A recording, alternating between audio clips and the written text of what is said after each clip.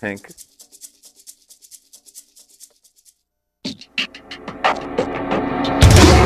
Coming to you live from the Vegas Video Network studios, just steps from the Las Vegas Strip, it's Top of the Food Chain. And now your host, he's 1 part Mohawk, 2 parts attitude, and a touch of what the It's Al Mancini.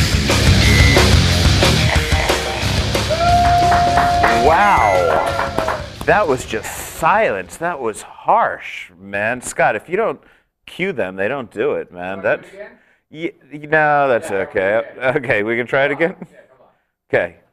It's Top of the Food Chain.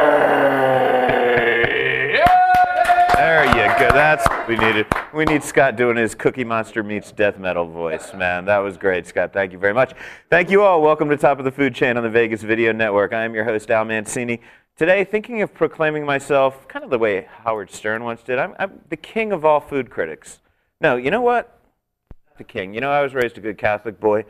I went to 16 years of Catholic school. I always wanted to be the Pope when I was little, my mom tells me. So I'm going to be the Pope of all food critics with one big difference. When visiting dignitaries go to visit the Pope, they have to kiss their ring. When visiting... Hey, Al, your mic just dropped out. Wow, what happened? My mic is back, but in the middle of my joke, really. I was setting myself up. Why being a stand-up? It is. It's rough, man. Anyway, I am the Pope of all food critics because when visiting dignitaries go to visit the Pope, foreign dignitaries, the president, whoever, they have to kiss his ring. When visiting food dignitaries come to Las Vegas now, they must kiss my mohawk. And you can see right there, Joel Robuchon kissing the mohawk, paying tribute to me, the Pope of all food critics. How great is that, man? Come on. Joel Robuchon kissing the mohawk. Anyway, we'll get more about Joel in just a second, but first, very, very excited right now, and we've got cookies to celebrate. Bread and Butter, our longtime sponsor, will be sponsoring the show, I guess, for another few months. Thank you so much. Chris Herron here in the audience. He brought us cookies to celebrate our continuing partnership. Always wonderful to hang out with one of the great chefs here in Las Vegas, and one of the guys who is really at the forefront, along with my guests today, but a few guys who really took the skills of the Strip and are taking them out into the suburbs. And if you want a great neighborhood bakery, incredible pastries, wonderful sandwiches for lunch, Bread and Butter on Eastern Avenue. I mean, this is a guy that worked for Bouchon's world-renowned bakery for forever there. So it's great to have Chris as a sponsor one more time. And big announcement, which I'm thrilled to make. Meat and Three, his new restaurant that he'll be starting right next door. Not right next door. It's 2 doors down, Chris. 6 doors down, but right down. Whoa, man, I'm dropping things. Anyway, just down from Bread and Butter, we got Meat and Three, and it's going to be, I guess, Southern influenced. That's a big. I'm not from the South. They kind of scare me down there sometimes. They don't like my haircut, but apparently Meat and Three is a reference to just a good old-fashioned diner, and he's going to be doing good old-fashioned Southern diner food, and that's going to be open in a few months. Keep your eyes out. We will be talking about it here, obviously, right here on Top of the Food Chain. So, again, Chris, thank you one more time. Thank you. He's got all kinds of macaroons here. We've got purple, green, pink coffee. But I am just hoping that you included the same ground bug mixture in your pink cookies that they use at Starbucks, because that's all natural, man, and I love that. Oh, man, Beetlelicious. Just don't say Beetlejuice 3 times while you're eating it. I will be back in a moment. Oh, one bit of bad news. Vic Vegas was supposed to be with us today. Vic gave me a phone call yesterday. He had to go to Los Angeles, could not tell me why he was going to Los Angeles. Scott, I hear they make some TV shows in Los Angeles, don't they? I don't believe that at all. No, well, I have been told that maybe there are TV shows that are done in Los Angeles, so perhaps that has something to do with it, but he wouldn't tell me why. Vic will be here next week, but do check him out on Chopped All-Stars this week. He's going to be one of the competitors representing Vegas. So sorry we don't have him. We do have Sheridan Sue, one of our other great local chefs. Sheridan will be out in a minute, but first, I'm going to figure out what's going on with my microphone, and I'll be right back. Traditional media believes that after about 3 minutes, you'll tune out. Most Vegas media companies think if it doesn't jiggle, you won't tune in. At the Vegas Video Network, we think both are wrong.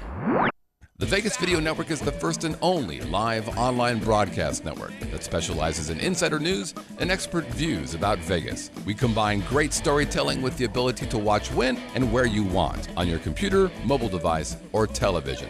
Discover the real Las Vegas. Visit VegasVideoNetwork.com.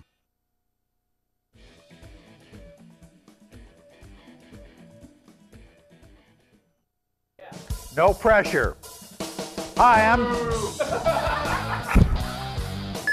I'm Dennis Silvers from, can't think of the name of my damn show. Golf and other 4-letter words, and you're watching the Vegas Video Network, I think.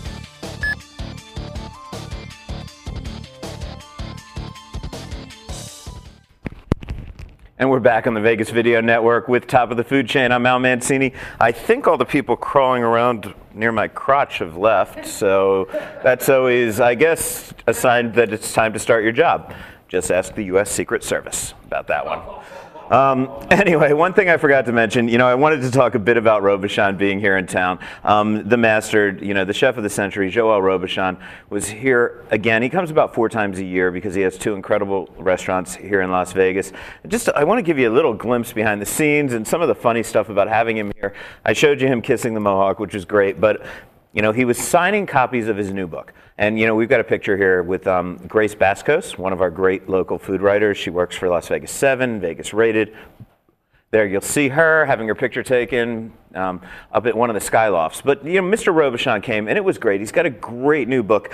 But I have to tell you, it's hysterical to me, this new book, because he is the author of what I consider one of the absolute finest food books in the world, and this is kind of this is sort of a Bible if you're a foodie. This is the complete Joel Robuchon. This to me, there are 2 books that you go to if you're not a master chef, or if you are a master chef. You go to this and The Joy of Cooking whenever you're stumped on something. And you can learn anything in this book.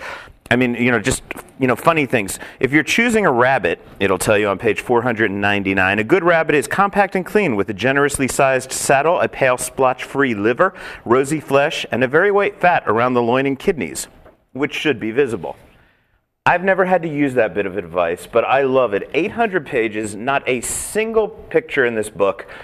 It's an incredible book. This was his last book. This is the one that I fell in love with, but he got a few complaints. It was too big. There were no photos. It was too confusing. No, we see this, right? 800 pages, right? This is a huge book. New book, which we came to check out the other day. The Best of Robuchon. Not quite as big. There we go. We have big book, little book. So Mr. Robuchon apparently decided, but what he did with this is his 10 best recipes, and just photos showing you step by step how to do every single step in creating these recipes. So this is awesome. I just think it's absolutely hysterical seeing how he changed from one to the other. This one is called The Best of Robuchon, just translated into English from French. It's not on Amazon unless you speak French. You can get it on Amazon in French. If you go to Chef Alain Ducasse's website, Alain Ducasse has his own little book imprint, and he has put this one out, The Best of Robuchon. Again, thanks to the Chef of the Century for not only kissing the Mohawk, but being one of the coolest guys I've ever hung with, and for making books little for those of us with short attention spans. Thank you very much, Chef. Which leads us to today's guest, Sheridan Sue, one of the coolest, hippest chefs in Las Vegas right now. Thank you. How are you? Thanks for having me here. And you have worked for Mr. Robuchon. Yes, I have. Awesome, awesome kitchen. Yeah, and I want to get into that in a little bit, but just to bring people kind of up to date to where you are, you're at a restaurant right now called Great Bao. Yes. Great Bao Cafe. I want to show a few pictures of this because this is the craziest restaurant in Las Vegas. And the New York Times asked me about it when they were out here. And my friend Chris Cognac, who used to be on the Food Network, asked me about it when he was visiting out here. Everybody wants to know about Great Bao Cafe. Scott, can we show the exterior shot of Great Bao? There it is, in Touch Salon and Spa. It looks like a place I'd spend time for different reasons, like coloring this thing. It's not my salon, by the way. But okay, so we go inside. And when you walk through the doors, there you are. That's where they check in the people on the right there. No, on the That's left, the excuse me. receptionist on the right? There's the receptionist, excuse me, on the right, and on the left are your tables, and then past that is a place where they sell hair care products, right? Yes. And you have 2 tables, 2 seats each, and then when you turn that corner, if you kind of circle around that receptionist desk, here you are, and you've got a little bar with 2 more seats. So you seat 6 people here. 6 people total. That's it. That is the wackiest restaurant in all of Las Vegas. I mean, and we've got some wacky stuff here in Las Vegas. That's a little weird, man. Trust me, those 6 feet, I had to fight for it too. The salon wasn't going to have me, putting people inside the salon eating, so I really had to fight for And all some of those your seats. plates don't really even fit on that table. I mean, those tables are small. Bring out the bow on that nice, long paddle, and it kind of hangs off the edge sometimes if there's too much stuff. It's absolutely insane. And there are the bao, which we'll get into what they are. And bao, basically Chinese sandwiches, is a simple way to put it. But we'll get into that. How did a man go from working in the kitchen of the chef of the century, Joel Robuchon, to being the hippest guy in Vegas working out of a hair salon with 6 seats? Well, I've been in Vegas for about 7 years now. Really came to a point where it said, no more. I'm not going to work, for anybody else. I've been through so many things, working for really good chefs, really good kitchens. And, at my last place of employment, it was just, that's it. And I said I wasn't going to work for anybody else, and that's how really Great Bao was born. And so you went, and I want to go through this a little bit step by step. Robuchon, I guess, was your first Las Vegas restaurant, right? Yes. And then you went from Robuchon, and then you went from there to Social House. Social House, Yes. one of our great Asian restaurants here in town, Asian fusion maybe you'd call it. Yes. But the original Social House, very hip, trendy. Paris Hilton in there every night of the week practically. All the beautiful people. And then you went out of the country, I guess, for a little while, and you came back and you opened Comme Ça, which was a bistro, Correct. French bistro that's still operating in Cosmopolitan. Correct. Okay, so how do you go from Robuchon, which is superfine French dining, and why do you go from Robuchon, which is superfine French dining, into doing a more hipster, trendy Asian thing? If we were talking about the contrast between, old school and new school foodies, the old school guys go to Robuchon restaurants, the new school people were hanging out at Social House. Well, when I first got into the industry, so actually before I went to culinary school, I told my mom, I told my family that I wanted to be a chef. And growing up in a Chinese family, a very traditional Chinese family, they were all very disappointed. With the traditional Chinese families, you either have to be an architect, an attorney, doctor, or just something, a blue-collar profession.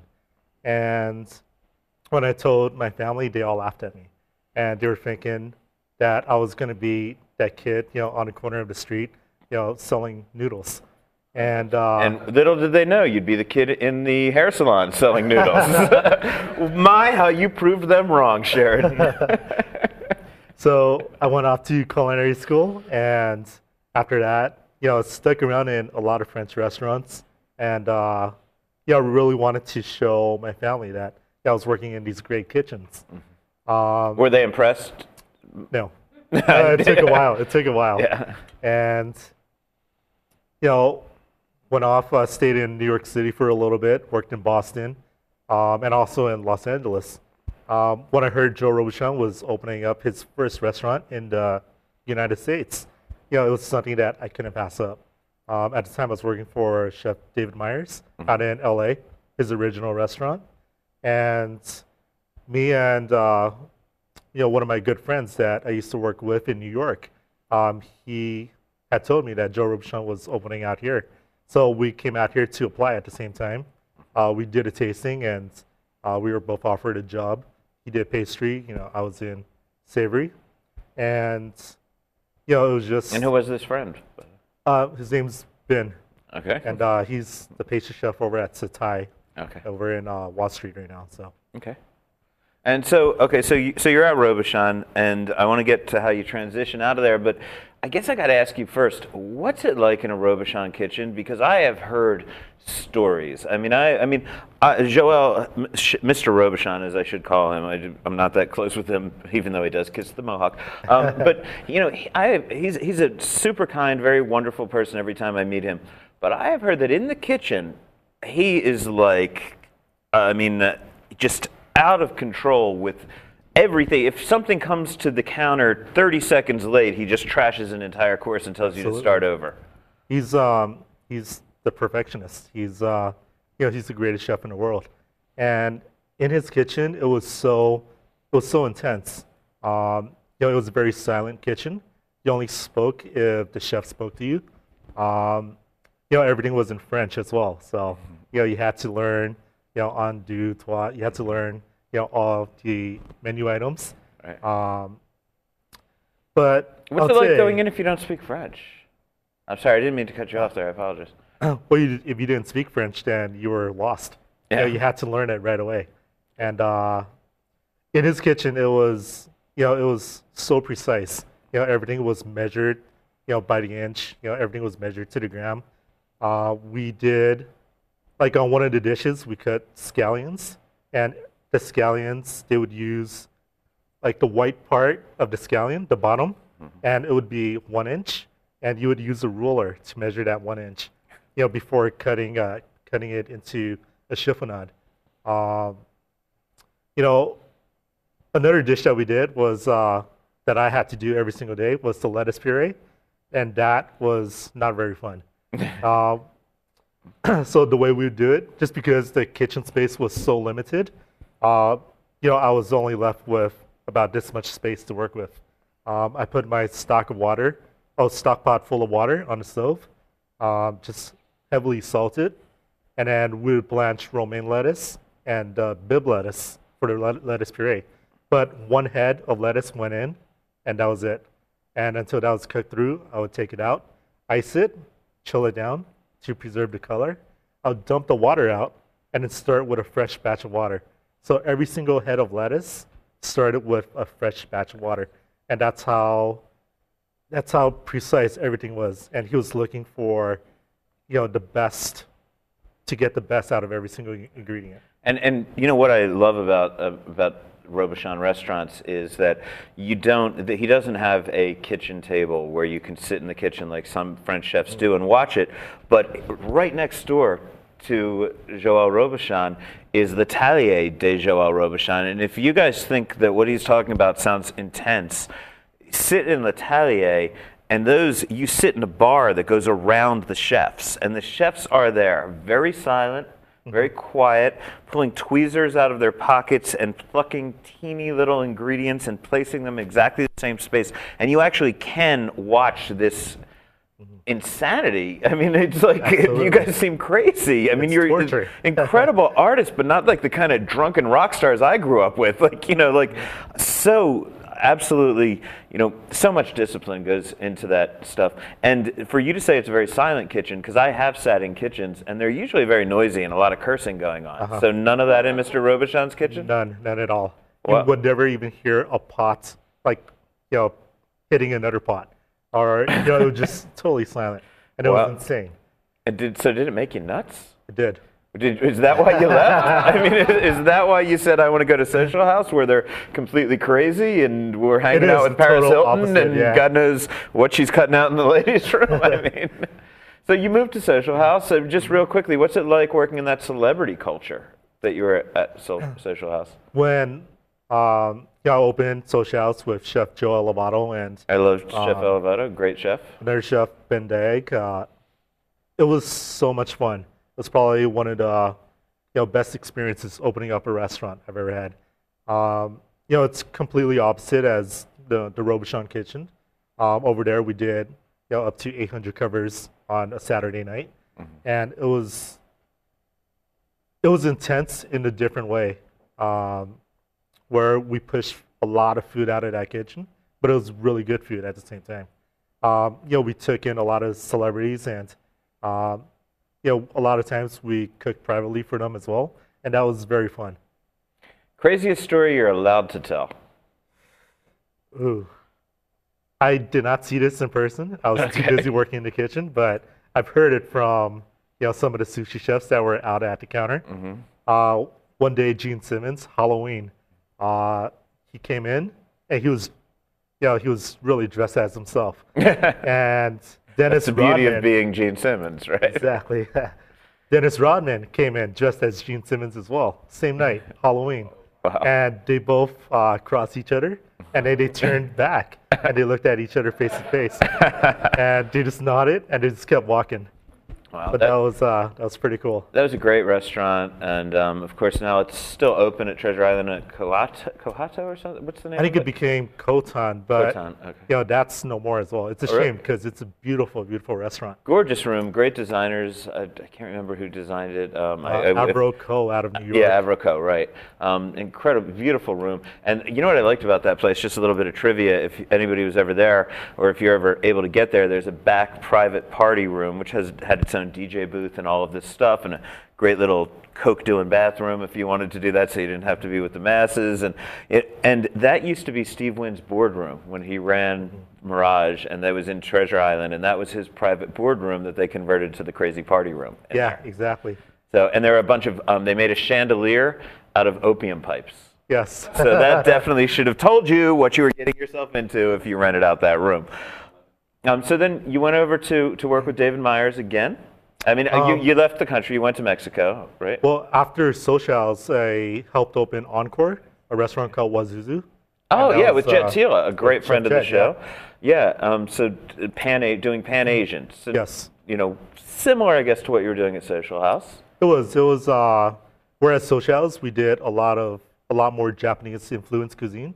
Over at Wazuzu, it was a really good balance. It was kind of like the best hits of Asia. We took it from China, Japan, Korea, Thailand, Right. all of Southeast Asia. So And that was great. So I'm going to fast forward you a little bit. You left the country, you came back, you worked for David Myers, you opened a French bistro, a place we also love, with a good friend of the show, also Brian Howard. You worked with him over there. And then, do you want to talk about why you left there and why you decided to go solo? Well, at the time, it was the biggest thing I've ever taken on. It was a 270-seat restaurant. And at the time I was in Mexico, when Chef David gave me a call, he said, you're the only guy that could open any of my restaurants. And I headed out. I said, yes, I'll do it. And the restaurant, of course, is Kamsa that we're talking about. Kamsa, yeah. Right. Awesome place. Really good food. But at the same time, it was a disappointment. The numbers that were projected for a restaurant, it was way crazy. And unfortunately, in this economy, you can't fill a 270-seat restaurant every single night. But it was a really good experience. Made a lot of good friends. But at the same time, there were a lot of things that happened. Say, like Wall Street Journal came out and came to me and asked me some interview questions. The next week, I flip open Wall Street Journal. My name is replaced by somebody else's name. And there were things like that. Oh, did I have to yell at David for you? There were things that just irritated me so much that I couldn't do it again. I couldn't, even after that restaurant, I had offers. I mean, a lot of politics is what you're saying. I mean, when you're dealing with the Cosmopolitan opening, projected as the last giant opening here in Las Vegas for probably maybe at least a decade, maybe more. I mean, nobody's building, and here you are in this high-profile restaurant, high-profile celebrity chef, and so a lot more politics than cooking. Exactly. And also, I was getting to a point where I lost myself. I was no longer cooking in the kitchen. I was, 16, 18 hours a day, running around doing administrative duties. And, I really wanted to get back and cook. So, which really led me to Great Bow. So you get out, and I mean, you've told me this story before, but you decide, wow, everybody's getting into the food truck scene. What the hell? Food trucks are great. I'm going to make $1 million. I'm going to be the next food truck mogul, right? That's your thought? Not exactly. No? But it was my thought to be my own boss. Okay. And, that was my whole thinking. even if I made $100 a day and I could pay my bills, I would have been okay, as long as I was my own boss. And I took part of my savings, put that into a food truck, and I thought I got a really good deal on it. And I drove it around, I used it. I said, okay, this is a great truck. But after the truck was handed to me, one part just broke down after another. That's what everybody tells me about food trucks. I mean, it's like buying that sweet car you've had your eye on, I trust me, my wife, don't even get my wife talking about buying classic cars. And, you buy something and it seems cool, and then next thing you know, it costs you 10 times what you invested in it to keep it running. Exactly. It's exactly what happened to me. And, what started as a small investment, it turned into my entire, bank account being put into this truck. And it was at a point where I couldn't put any more money into it. I was negative. I was negative on my credit cards. Welcome to 2012, brother. And all you people out there negative on your credit cards, raise a glass at this point. So yeah, how do you end up in a hair salon? Well, I figured that the next step for me, because the truck wasn't going to work out, it was either to go back to work, which I didn't want to do, or just look outside the box and figure out a way to do a business involving food. You told me you found it online, right? I did. I went on Craigslist, looked at a bunch of restaurant spaces. I have found some creepy things on Craigslist, but never a fine business opportunity. I struck gold with this. Yeah. And you and I obviously cruise different areas on Craigslist. That's all I know, man. Yeah, so I went on Craigslist, looked at a bunch of restaurant spaces. Everything was either overpriced or, just wasn't the kind of space I was looking for. Finally, I see this space, cafe for lease inside of a salon. So at first, I clicked on it. I gave them a call, said, hey, can I come take a look? And walking away from that first look of the cafe space, I said, no way. There's no way anybody is going to come eat inside of a salon. And but the smell of perms in the air is so appetizing. Perm mixed with smell of pork fat. Right. Can't get any better. A permy pork fat. Yum.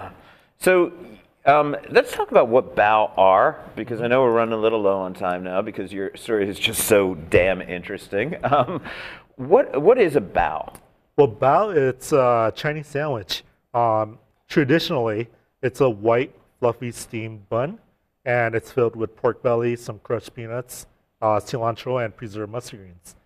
You find this all throughout Taiwan and parts of China as well. So it's a street food, or is it a sit-down food? Typically it's a street food. You'll find it at night markets, or somebody will just have a cart on the street, and it's absolutely delicious. It's one of the best things that I've ever had in my life. And bao seemed to really have permeated kind of many Asian countries, though, I guess because of China's influence in the region, right? I mean, you find it in Malaysia. You find bao pretty much all over Asia? All over Asia, yeah. Are there different names for it, different places? Yes. I mean, out in Hawaii, they call it manapua, or, bao.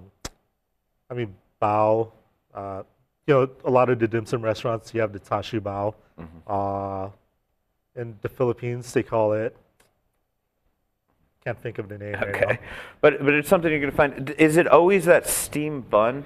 Because that bun, and again, if people saw the picture, it's very reminiscent of when you go into a Chinese restaurant that only has one type of dim sum, because dim sum is, of course, very broad. But when you only go into one type, a place that has one type of dim sum, it'll be kind of a steamed bun stuffed with pork, right? Like a round steamed bun with pork injected inside it. Yes. You're using that same kind of bun, but almost in like a taco fold-over sandwich type situation. Not to bastardize your culture, I'm sorry there, but you're using that same basic type of bun that people are familiar with if their local Chinese restaurant makes dim sum, right? Yes. And when I opened a Great Bao, I definitely preferred this style because every single thing that we have, all of our fillings, all of our garnishes are made fresh. And let's say the pork belly or the duck, they're all, cooked to order. So people could see and they could smell and taste the freshness of it. Whereas something that's enclosed, it could be, 3 days old, 5 days old, who knows? And now, what's your a couple quick questions before we have to go? What is your setup like in that little window that I saw that you're making these things? How do you make these bao, and how do you you have what, 5 different types of fillings, I guess, that you Yes. offer? So were you cooking on a hot plate like me in my college dorm room, or? Exactly, yeah. That's all I have inside of my little space. I work off of one electric burner. I have one saute pan and a steamer. And, from this, we've made, what I feel and what I believe to be, something pretty phenomenal. And people all over the world have come to eat at Great Bao. Yeah, it's pretty amazing in a very short period of time. Tons of attention. Run through what types of bao you offer real quick, just because like I said, I think you have 5 there. 5 different fillings, and then change the fillings all the time. Right now we have pork belly, we have roast duck. Vegetarian option is tofu mushroom. We have a pulled pork, and we have a chicken option as well. And you also have some incredible sesame noodles there, especially the first time I had them with that chicken, because you have great marinated chicken. Sesame noodles with the chicken, seriously, people, you go for the bao, but if you come back a second time, you got to have it. It's absolutely amazing, perfect spiciness. I love the place. Now you've got the truck back up and running again. What, you didn't learn your lesson the first time? Nah, it's because, so I've tried to sell the truck many times, but the amount of money that I put into the truck, I know if I sold it, I can never get that amount of money back. So I just have to suck it up and work with the truck. The truck owns you. You don't own the truck. Sometimes I feel that way. And you're out. Where are you going to be? Where are you going to be bringing the truck?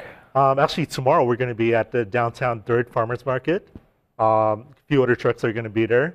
Have you been out to the farmers market? Not the new one, not downtown Third. No, I haven't made it out there yet. Tomorrow. Okay, well, I've got a charity thing in the morning. What time do you guys start? Well, we're there from... You know what, we can talk about, but tell them what time it starts, please. It's from 9 a.m. to 2 p.m. Okay. And on Saturday, we're doing the Tommy Rockers Beer Garden with Jolene. Jolene, yes. And that's going to be from 12 p.m. till 5 p.m. Cool. Well, that's great. You also do catering. It's greatbao.com if people are interested in looking it up, right? Yes. Man, congratulations. Seriously, it's like guys like you that give people hope that Vegas isn't all just about corporate bull. I can't say that word, right, Scott? We're going to be on the radio. But anyway, amazing job, man. It's so thrilling to see you get all this attention nationwide, and I'm glad that we can help bring a little attention to you here. Great Bao Cafe, and go get your hair done. I don't know if they could do these colors, but they can do normal stuff over there. Pretty damn well, I'm sure. And in the meantime, almancini.net. You can find me. Follow me on Twitter, Almancini Vegas. Next week, hopefully Vic Vegas will be here. I'm also toying with the idea of bringing a beef expert in to teach Scott a little something, because I was watching his show and he doesn't seem to understand beef all that well. So we got a lot planned for the next couple weeks. Stay tuned here at the Vegas Video Network, top of the food chain, every Thursday, 7 p.m. And they got a whole bunch of other shows you're going to want to see. Man, thanks a lot for coming. Awesome. Thank you for having me here. Cheers.